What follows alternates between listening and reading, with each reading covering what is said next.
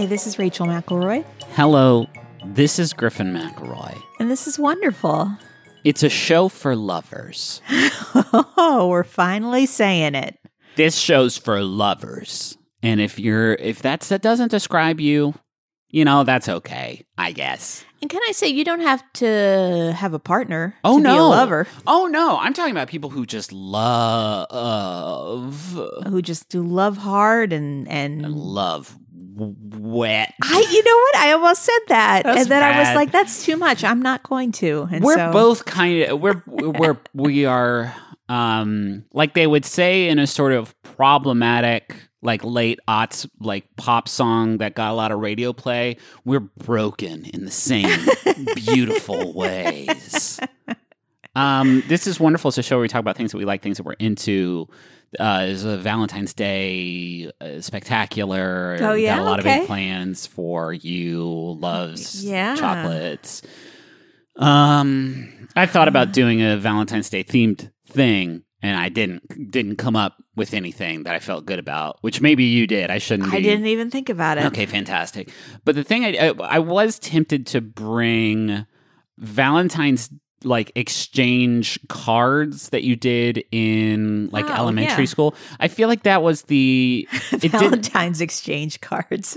Well, there's not a good word for it, right? I know, you're right. It's not. I think that's what they're called because it's not like it just sounds like a Subway stamp coupon. It is essentially all it was. I mean, when you got one of those from your friends, usually tucked into a big envelope that you had taped to the front of your desk or something like that.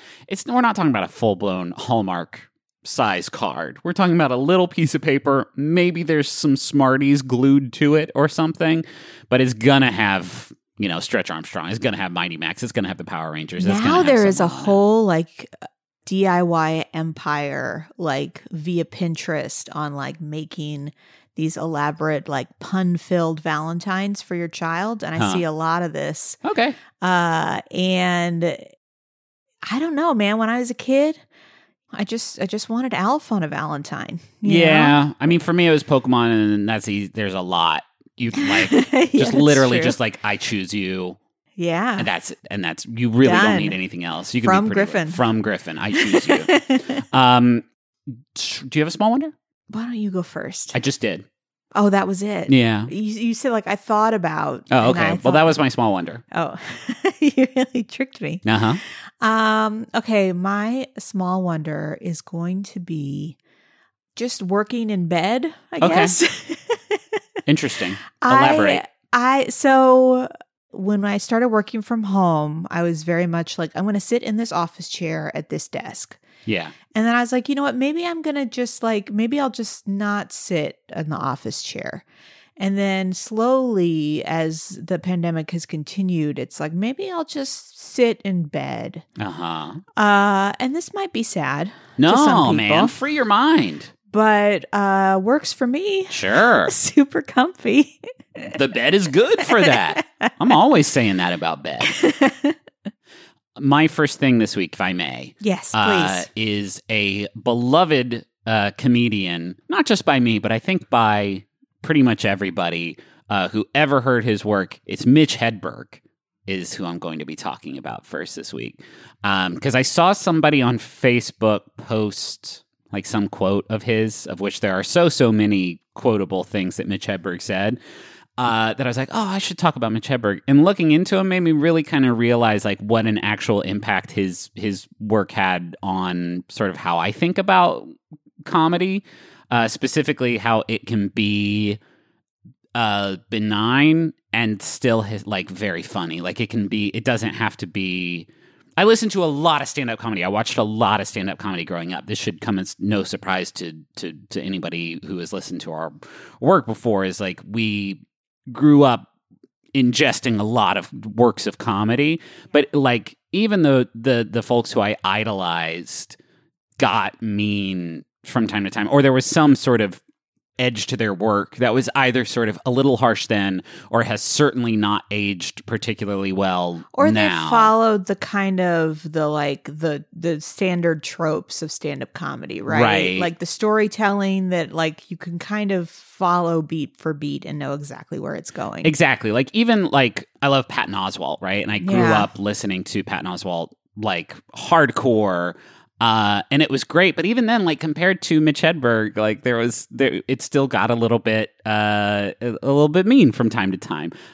So Mitch Hedberg was a comedian who was active in the late '90s and early aughts, and he had this really incredible, unique style of delivering these 1 or 2 liner jokes in this deadpan sort of stoner fashion. He specialized in a type of joke that I did not know there was a word for until I was doing this research today, and it's a word that I'm absolutely obsessed with now. Paraprosdokians is the name of this. I have never heard this. Yes, they are jokes with 2 halves, the latter of which is unexpected and sort of reframes how you think about the first part of the joke. Yeah. Groucho Marx was a huge figure. Shot an this. elephant in my pajamas. Yes, exactly. So like for example, probably Mitch Hedberg's best known joke is "I used to do drugs. I still do, but I used to too." It's so like good. the perfect sort of formula, I feel like, for what the kind of style of joke that he worked in. And there's such a like fearlessness to it, because I feel like there are comedians that have probably thought of a good line like that, but then they feel like they have to build a whole story around it because they are afraid to just come straight out with the punchline. But he cultivated this like method of just acting on a stage that made it sort of make sense that he just stood up, usually not stood up. His style is usually wearing sunglasses on stage, usually seated, and usually staring straight down at the floor, which is something I really like about Mitch Hedberg, is like he was very open about having stage fright, and his earlier comedy was not like this. Like, it took him a while to get to this place where he was comfortable doing comedy the way that he did comedy really, really well, and people fell in love with him. And I really appreciate like seeing somebody lean into their own sort of personality to develop their onstage persona. And that is what Mitch Hedberg did. He would just stare at the ground and just absolutely just slay up there.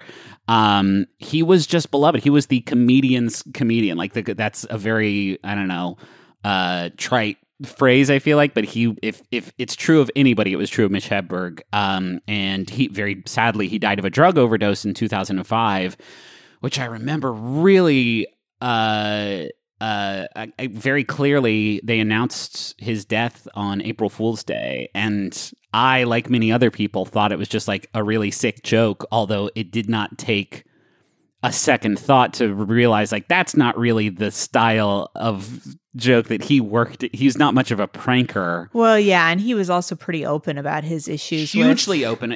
Substance abuse. Yeah, he was on the Howard Stern show, I feel like a couple months before he died, speaking very openly, like, yeah, I use heroin, but I have it totally under control, and I use it for its creative effects. He had a heart defect his whole life, which they think contributed to his death. But I think that the way, it wasn't just important for me. I feel like the way he dealt with absurdity in this benign way really, really influenced comedy for a lot of people of our generation. And the thing that kind of made it click for me is somebody wrote about how if Mitch Hedberg had been on Twitter, like he would have dominated, like he would have been an incredibly powerful force. Not that I think that Twitter was necessarily a place that he would have shined, but he was a shit poster. Like he was a comedian shit poster of the highest caliber, and so concise too. Like, I don't know what his editing process was, but I have to imagine he just refined and refined and refined, because it was very clear that there were no extra words in anything. Yeah, exactly. And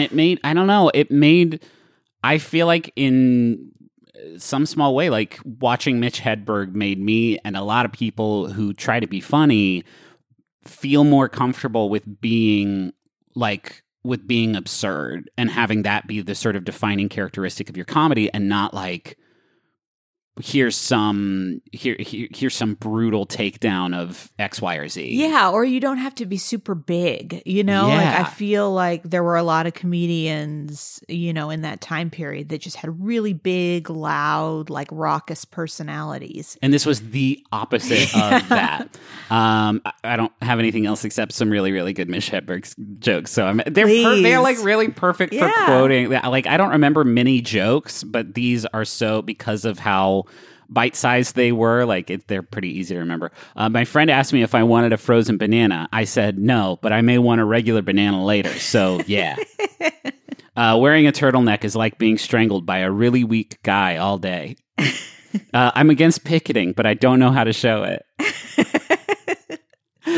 Oh God! If you're flammable and have legs, you are never blocking the fire exit. I got a parrot. The parrot talked, but it did not say "I'm hungry," so it died. Yeah, I just love Mitch Hedberg. I feel like it's easy to sort of write him off, looking back, as just like this stoner comedy like thing. But I feel like actually, if you look at what people find funny today, he is a titan. Mm-hmm. What's your first thing? My first thing is the slap shot. Oh, yeah. We have been watching a lot of hockey. So much hockey. This hockey season is different in any number of ways, much the way that a lot of professional sports have been. I would say the NHL has done a fairly good job of like keeping things. Yeah, like, I mean they're taking a board. lot of precautions. They basically split the league into like 4 mini leagues essentially, and are keeping everybody kind of sequestered. Yeah, there are fewer games. You play the same team a few times in a row, just to kind of minimize travel and exposure. There are all these rules around it, but it's still, you know, there's some hiccups there. The Blues are now 4 games into an accidental 6-game series with the Arizona Coyotes. Yeah. And these boys do not care for each other anymore. Maybe those first couple games are like, all right, guys, let's just play clean out there. And now they're like, oh, here comes Schwartz again. Get him. The last game we watched, literally the game started with a fight. Like within 10 the seconds first, in. Yeah, the players. Over some beef that happened 2 games ago. Yeah. Yeah, but one of the things there has been a lot of, particularly the Blues players have been doing a lot of slap shots. And, you know, it obviously it depends on the goalie and the team you're playing, but it is a very effective way to get the puck in the net. I have learned a lot about the different types of shots, and there are some cool ass names like wristers and one-timers. Slap shots. So the snapshot is kind of what they call like a wrist, like a fast wrist shot. Yeah. There's also a version of the slap shot that I particularly like called the one-timer. Right, yes. So let me go back and just say what a slap shot is. So it's the hardest shot that a player can shoot, and it is raising your stick up to about shoulder height or higher, and then just slapping the ice behind the puck and using your weight to bend the stick so it stores energy like a spring. Oh, interesting. I didn't realize that was happening. Yeah. And sometimes this can be tricky because of that huge windup. Right, yeah. Like people know it's coming. Yeah, you are telegraphing it as much as possible. Yeah. So the one-timer is more effective in some ways because you don't allow the puck to stop. So this it's like a very challenging shot, but if somebody passes the puck to you instead of steadying it and then winding up, you are just ready. So as soon as it gets into your little field of vision, you are swinging the stick before it has even stopped. It's the raddest thing that can happen in hockey.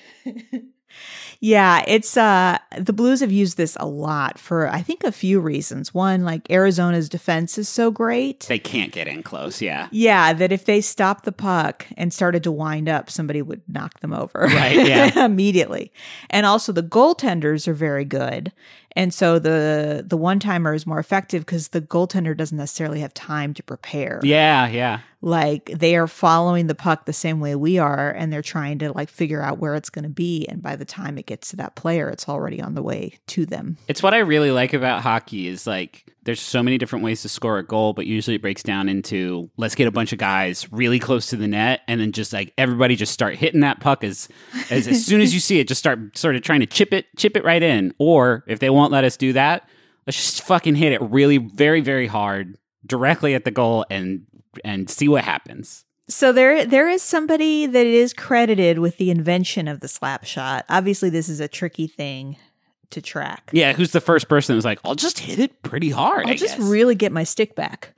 And so, you know what's strange? And I don't know the history behind this, but a lot of these slap shot players that are like, you know, particularly good at this technique are on the Montreal Canadiens. Oh, wow. And I don't know if that's because it's like a very old team, like it's just been around for a really long time. Yeah. But like when you look at some of the players that have been like most famous for this or having particularly hard shots, they're all Montreal players. Huh. So this is Bernard Boom Boom Geoffrion. Fuck yeah. One more again? I'm not exactly sure how to pronounce his last name. It's unfortunate because it really slows me down through the best part. Bernard Boom Boom Geoffrion. Okay. Sounds good.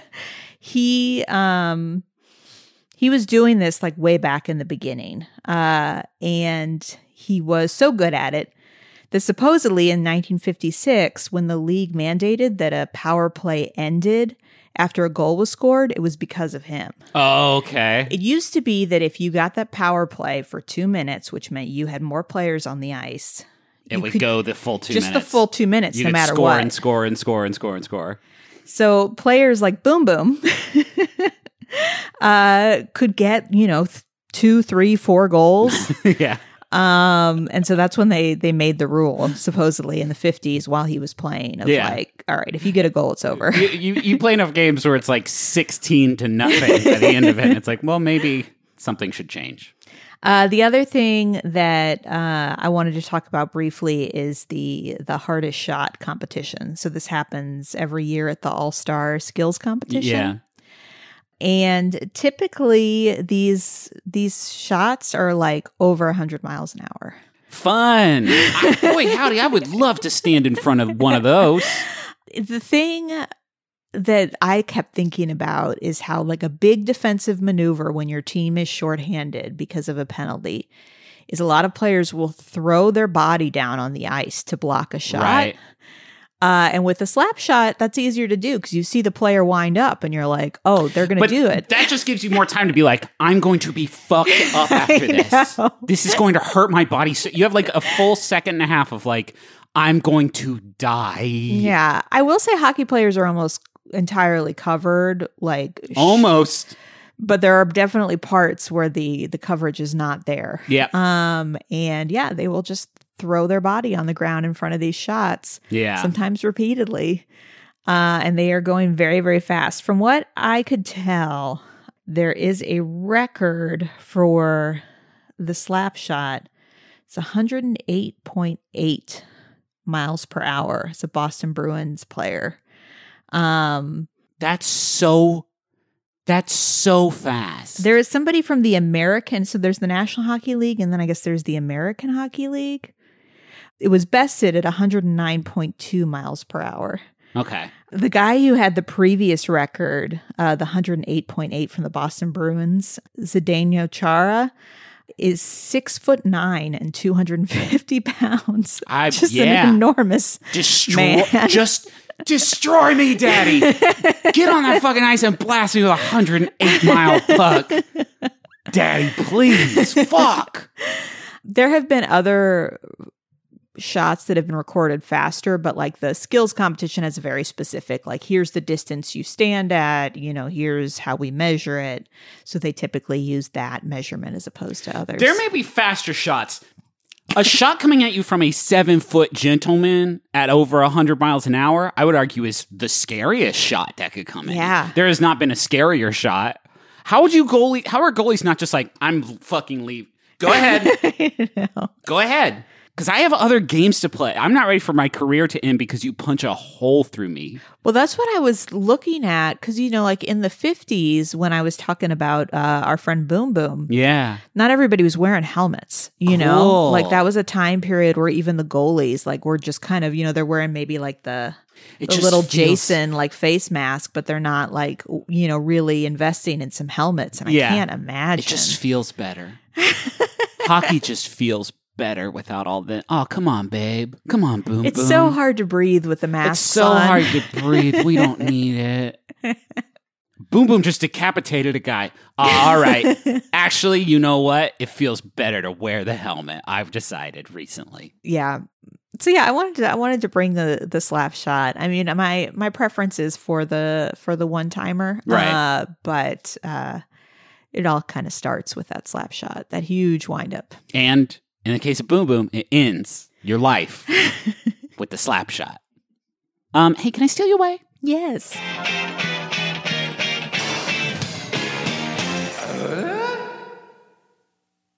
Griffin? Yeah. You know what's a shame? What? Is that when you order meals to be delivered to you, they can only be for dinner. That's true because of the law. But wait, what's this coming across our desk? The law is different now?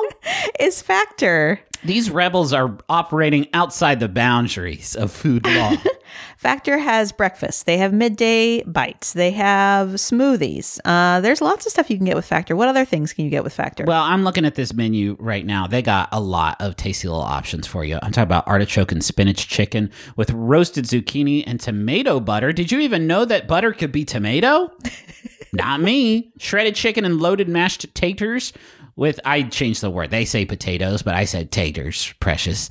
With mushroom gravy, smoked cheddar, bacon, and Parmesan broccoli. This menu is out of sight, and my mouth is just watering looking at these glossy JPEGs of tasty food. So head to factormeals.com/wonderful50 and use code wonderful50 to get 50% off. That's code wonderful50 at factormeals.com/wonderful50 to get 50% off. It can be intimidating trying to roll with the console cowboys in cyberspace.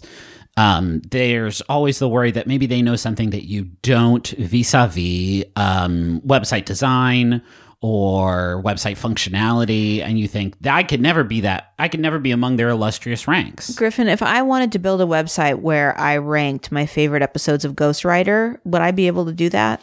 Well, first of all, it would be the same list as everybody else's with the Julia Stiles episode at the top. But yes, you can do that with Squarespace. It's the all-in-one platform for building your brand and growing your business online. Every Squarespace website and online store comes with a suite of integrated features and useful guides that help maximize prominence among search results. Do you want to have special functionality, like maybe a members-only VIP club section of your website? You can do that. Do you want to sell stuff? Yeah, you can do that too. Do you want to have an online scheduler so that people you can sell your time? Yeah, you can do that also. Anything is possible. That's there for the commercial, the Super Bowl commercial they had. That was my voice yelling anything is possible in the background. Yeah, not a lot of people know that. Hey, head to squarespace.com/wonderfulpod for a free trial. And when you're ready to launch, use offer code wonderfulpod to save 10% off your first purchase of a website or domain. Oh, Jumbotron. Oh, okay. All right. I got nervous there. Can you read this first one? Yeah, this is for Steven, and it is from Crystal. Happy early, late, maybe on time anniversary. We've been dating for 7 years, and it's crazy how well we jive together since we met selling at an anime con in Vegas. We survived a whole year of quarantine in our apartment, so there's nothing we can't do together. Here's to many more years together with a bunch of penguins. Listen, quarantine's been tough for everyone. And, we complain because of our little rascal that keeps us on our toes. But being quarantined with a bunch of penguins, I read Mr. Popper's Penguins. Those little guys are up to no good. Well, it's so loud. That's, I like a penguin. I like to see a penguin move around. I like to see him swim. But you get a couple rowdy rockhoppers. Loud guys. Here's a message, and this one's for Alyssa, and it's from Gabe, who says, "Happy most recent major event, my love. Each moment of the last 4.5 years with you has been wonderful. You made this year easier by playing games, watching shows, and crafting together.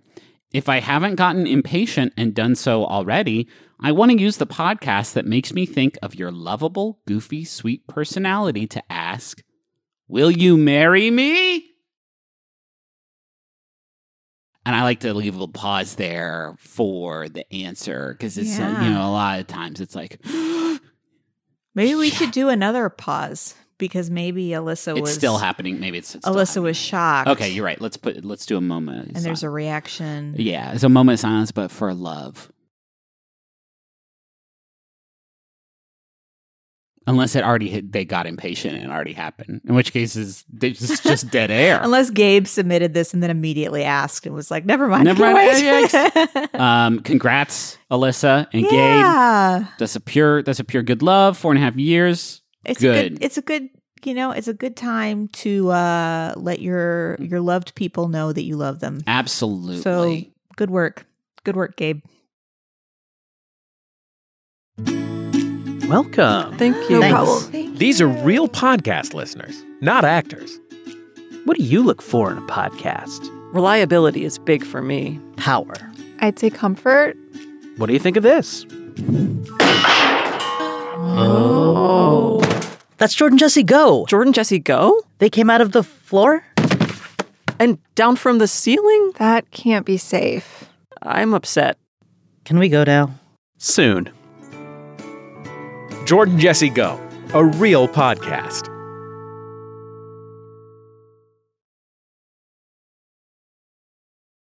Can't remember the last time I was as excited for a segment as I am for my second segment. Are you ready for it? This is one that spiraled wildly out of control. You didn't let me answer. Oh, sorry. Yes, I am ready. This spiraled out of control as I was researching it, okay? And I want to walk you sort of through the process. We, like a lot of people, have been watching WandaVision, which is a Marvel sort of... It's telling a story, but it's also a send-up of sitcoms, and specifically their theme songs. So watching this latest episode where they've kind of reached the 80s era of sitcom themes, I wanted to talk about the theme song to Perfect Strangers, titled Nothing's Gonna Stop Me Now. Oh my gosh. You know more about this theme song than I would expect for someone who never really watched the show. Never watched a fucking episode of Perfect Strangers. I definitely watched Perfect Strangers. I don't know why exactly. It ran forever. It ran for, I think, 8 seasons. This show went on for a long time, meaning America heard the theme song to Perfect Strangers a lot.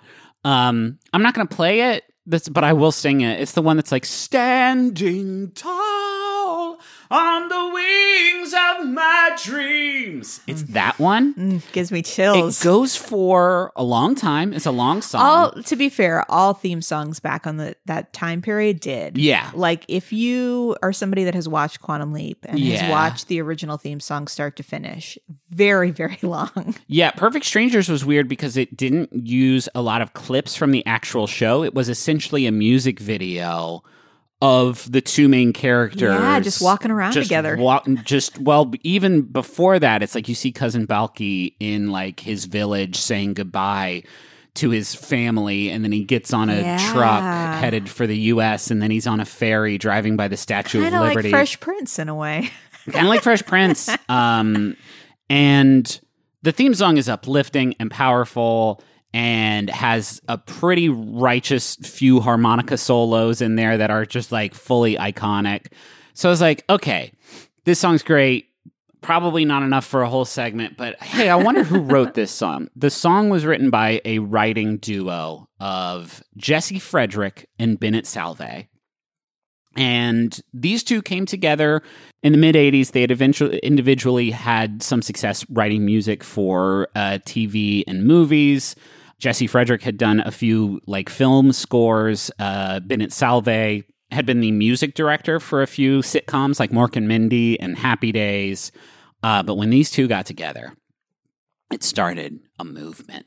It started something important. First off, Perfect Strangers. They wrote the theme song for that. Ran 8 seasons. People heard a lot of Frederick and Salve during those years. 1987, Miller Boyett was working on another ABC sitcom production. and they returned to Frederick and Salve. They were like, hey, we need a new theme song for this sitcom, and we want it to really pop off. We want it to be about achieving your dreams and about the love of the family. And they were like, let's see what we can do. Went into the studio, came out with, you want to guess? I mean, you said family, so I'm tempted to say Growing Pains. No, but that's a good guess. Growing Pains, I don't know if they did. I didn't find that out, but it was everywhere you look for Full House. Oh my gosh. Everywhere you look, everywhere there's a heart. It's fucking good. That's a good incredible. You know, like there are very few theme songs I can sing start to finish, and like so far, Whatever happens to predictability. It's incredible. It's really, really good. That's another sort of iconic theme song, right? And people loved it. And at that point, you know, two is a pattern at that point. People are saying, okay, these two, they're going to write you an upbeat, lyric-heavy song about love and family and chasing your dreams. There's some apocrypha about Full House I did not know. Uncle Jesse's character was originally Uncle Adam, and he was also a comedian living in San Francisco, which, like, that version of the show sucks shit. But then they, in rewrites, got turned into, like, a cool rocker uncle and got renamed Jesse, and people said, well, that's based on Jesse Frederick, the cool rocker who helped write the theme song for Full House. It said "Have Mercy" a lot. It said "Have Mercy." Apparently, Elvis had a twin brother who died young, whose name was Jesse, who is probably the actual inspiration for it. But anyway, September 1989, there's a new sitcom in the works. This one's a spin-off of Perfect Strangers, a fact that I forget anytime I think about this show. Let's get Frederick and Salve back in the studio. This time, we're going to write a song about family. A family that loves each other. No. Gonna talk about the bigger love of the family. That's right, it's Family Matters. As days go by, Frederick and Salve back in the fucking mix. Crushing it again. Originally, the theme song to Family Matters was just It's a Wonderful World by Louis Armstrong. Oh. They got 6 episodes in. They're like, no, we need Different tone. We need OC. We need original content here in the studio. You know how we talked about Yacht Rock a little? Yep. I feel like I would watch a Yacht Rock about these guys writing these songs. Especially once they get into the 90s when they get to Step by Step. I thought maybe you were going to... The same fucking guys. When you were talking about all these like family TV shows, I started thinking of all the ones. Step by Step. Over. Different every day. Did you ever watch that show? Fuck yeah, I watched it. I found it terrible. Oh, yeah. Yeah. I mean, there was an episode where I think Skip was one of the characters, and Patrick Duffy's character got in a very extended bar fight. Like an extended pool hall brawl that lasted for like an entire... between commercials block, like just beating ass nonstop. And I remember that episode. I remember very little else about it except for the incredible theme song. Yeah, I will tell you, I feel like Step by Step was a show where maybe I would just watch the theme song and then turn it off. Yeah, usually that was when I would tap out.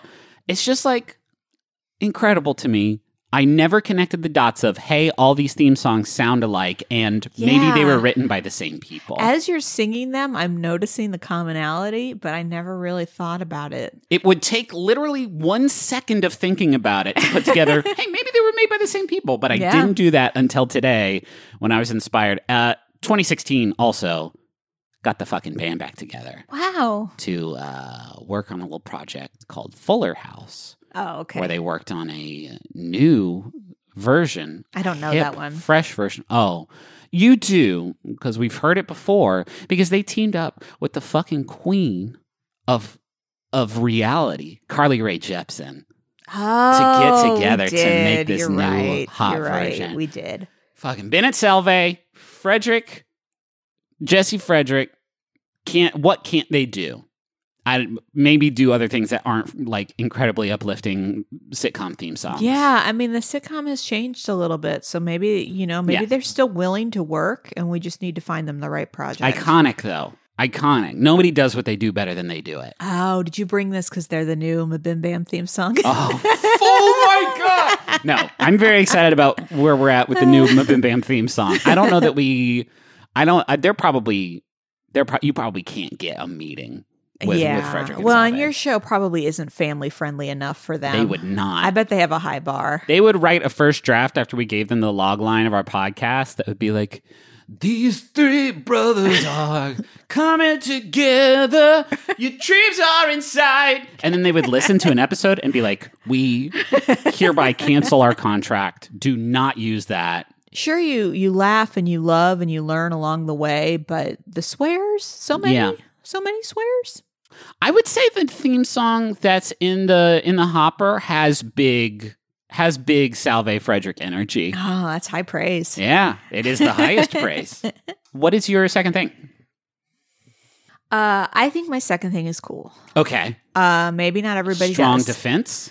It is package tracking. No, I mean it's incredible.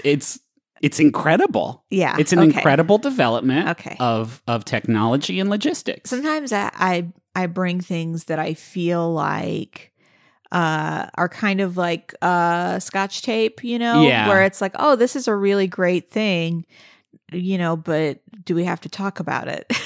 I remember, I didn't do a lot of online shopping when I was a kid because it didn't really exist yet, but I remember ordering things like out of magazines or something and then getting them 4 months later and being like, oh, what is this? Yeah. I don't remember. But now Yeah. it's like, I click on this thing and it's like, it's in Duluth and a gentleman named Brian, his truck.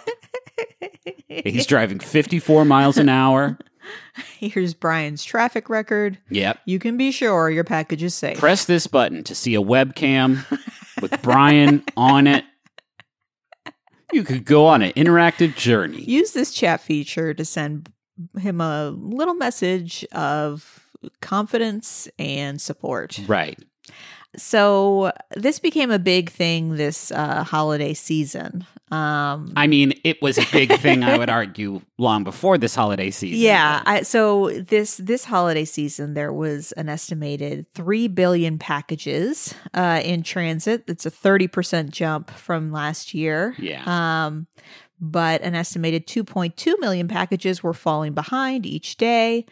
And this became a real thing of trying to figure out how do I know whether or not this is going to get there in the time frame that I expected it to. Particularly clutch for all gifts for specific time-based holidays. Yes. So this system, before it was available to the public, it was launched in the late 70s, which was kind of incredible. FedEx was the one that kind of started doing this, and initially it was just a way to improve efficiency. And then in 1979, they started offering it to customers. And you would call FedEx. It was a customer service line, and you would call and they would let you know kind of where it was. Okay. Isn't that kind of charming? Yeah. I guess I'm thinking about what people were shipping in the 70s. Do you know what I mean? Yeah. At that point, it's more peer-to-peer, I imagine. Hey, I just sent some gingerbread cookies to my grandson. Yeah. Of course, back then, it probably took, I just assume everything before the internet was just full-blown Oregon Trail, which I know it's not. I was alive before the internet for Here's some hand-embroidered bell-bottom pants from your sister. I will send them to you. They will be there in 1 calendar year. In 1980, FedEx began buying up towers and created nationwide wireless data and communications so that they could start tracking, in a more effective way. In 1994, they launched FedEx.com, which was the first site to offer tracking information online. I love learning about early internet. I feel like we've talked about it a couple times now in the last few episodes of just this was the first website that sold things on the website. And it's what? Yeah, duh. Yeah, I mean, I have memories, we're definitely the last generation to have memories of kind of what early internet was like. Yeah. And I remember using early internet, but I don't really remember the option to buy things. Yeah.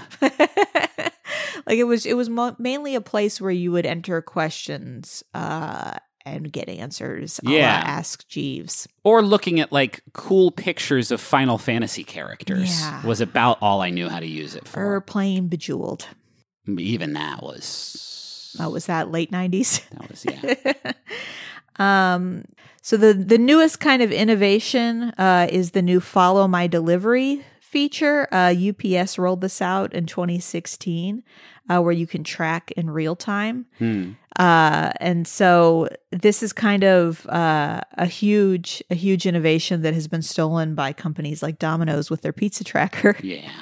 Of this idea of like, yeah, I know it's supposed to get here today, but where is it in my city right now? Right. Like this idea that you can like be like, oh, okay, he's turning down my street. Okay, let me put my shoes on and I can like be standing there when he arrives with the package. Right. It's kind of incredible. It is pretty wild. I think I like it better in the context of Domino's a little bit. The personality of it that, you know, like kind of the artisanship that's going Right. into it. Yeah. I'm a part of this. Yeah. By observing this, I am making it real. This is quantum pizza. Yes. I have found this really useful. This is a time of great uncertainty, and there is a lot that you. God, you sound like a press release for a fast food restaurant. I know, and as a listener of Munch Squad, I appreciate that my framing is pretty standard at this point. Yeah. But I will say that getting that kind of confirmation of like, you ordered this, it will be here in 4 days, between 3 and 6 p.m. is so reassuring to me. As a parent, there's a lot of shit that Yeah. you, especially when we have a new baby, we can be as prepared as we want to be, but there's going to be a thing Yeah. like, and it's reassuring to know that if we forget, like, oh, we need like a little tub that goes inside the bathtub to like do baths and stuff. We don't have one of those. We can get one, you know, from somewhere And know that know where like when it is. Yeah. Mm-hmm. Yeah. I mean, that is part of it. Also, like as it continues to be kind of unsafe to be out in public, like being able to know that you can get something you need and when you're going to get it is a very valuable thing. Yeah. So I don't know. I just have a big appreciation for it. It's also just kind of like a fun adventure to be like, oh, hey, well, how did it end up in Minnesota? I ordered it. Shipping from logistics is Oklahoma. is wild to me because Yeah. it's like, here's this new MIDI keyboard you ordered. It's in Pasadena, and then 3 hours later, it's in Round Rock. And it's like, how the fuck did that? Yeah. How the fuck did that happen? Yeah. Here's some submissions from our friends at home. Lucy says, I love to wonder at my honey bear, by which I mean the classic bear-shaped honey bottle. This little fellow is a sweet friend and provides the optimal delivery method for honey time. I agree. I haven't seen one better. Yeah, I mean, you could put it in a regular bottle, but that's not That's not fun. No. No. And also, honey always gets weird and gross and crystallized before you can really enjoy all of it. So you may very as well true. have that happen inside of a cute little guy. Yeah. Morgan says, my wonderful thing is visiting the lamp section of a hardware store. It's so bright and warm and feels like a mini little lamp theme park. Love this one. That's good. Walking around Lowe's is such a soul-killing experience when you're like looking for one, you know, PVC pipe fitting and just cannot find it. But then you turn the corner and it's like, oh, 600 lamps. Although it does kind of suck when you're looking for one type of lamp.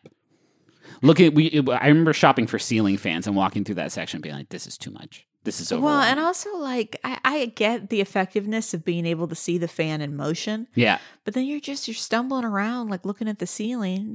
It hurts your neck. Real life is happening down here on the ground. Thank you to Bowen and Augustus for our theme song, Money Won't Pay. You can find a link to that in the episode description. And thank you to Maximum Fun for having us on the network. Go to MaximumFun.org. Check out all the great shows that they have on MaximumFun.org. Yeah, I am excited to watch the Flophouse just did a live show where they watch Teen Wolf. I bought myself a ticket and I'm gonna watch that Treat yourself. at my leisure. Yeah. I mean, there's so many programs to enjoy. Go check out all this stuff at MaximumFun.org. We have other stuff at McRoy.family, including merch and books and videos. You want to talk about your little puzzles, Adventure Zone? puzzles for the kids. Little Adventure Zone show coming Yeah, out? we got a live Adventure Zone show coming Next week? Jesus God. Next week we're doing Honey Heist, which is a bear-based heist game, and we are doing we don't know how it's going to pan out, but in a choose your own adventure version of it where we'll have live polls while we are playing. We're going to have Erika Ishii as a guest, which I'm very excited It's for. going to be super fun. I think a lot of people get intimidated because they're like, oh, I haven't listened in a really long time. Oh, These Honey are Heist, you don't need to know. These are little bottle episodes. I do need to remember. I think, oh, that's right. Okay, my character is a bear named the Thomas Crown Affair, named after the movie. Okay, yeah, I need to re-listen to the first Honey Heist. I think we actually have a video that that summarizes the events of the first Honey Heist. If you want to get in, but yeah, you can get tickets to that at McRoy.family. I think it's next Friday. If that feels right to me, but. It's the 19th, whatever day the 19th is. I also want to give a shout out to those of you that are still on Facebook and looking for a wonderful podcast community. You can find our Facebook group. It's still listed under Rose Buddies Cast, but it is exclusively... If you just search Wonderful Podcast, you'll probably get exclusively Wonderful Podcast related, and there is a lot of great discussion that comes after these episodes. I imagine you will see a few television theme songs. Oh, I bet. In that group. I bet. I think that's it. God, I wish we could go out with if we could go out with one of those, and I'll just sing it, I guess. One of those sitcom theme songs. What's the powerful one? What would you do? I mean, are you going to sing the whole thing, or I might just do a bar. I mean, I always at the end of Full House, I always like that little scat part. You know what I'm talking about? No. Bibidi-bop-ba-da. Maybe you just do that, and then that'll be how we go out. Well, I just did. Am I done? Well, do it hard. Do it good. I'll give you a second of give you a second of silence, and then you just do it fucking hard. Bibidi-bop-ba-da. I love Frasier. Money won't pay, working all day. Money won't pay, working all day. Money won't pay, working all day. Money won't pay, working all day. Money won't pay, working all day. Money won't pay, working all day. Money won't pay, working all day. Money won't pay.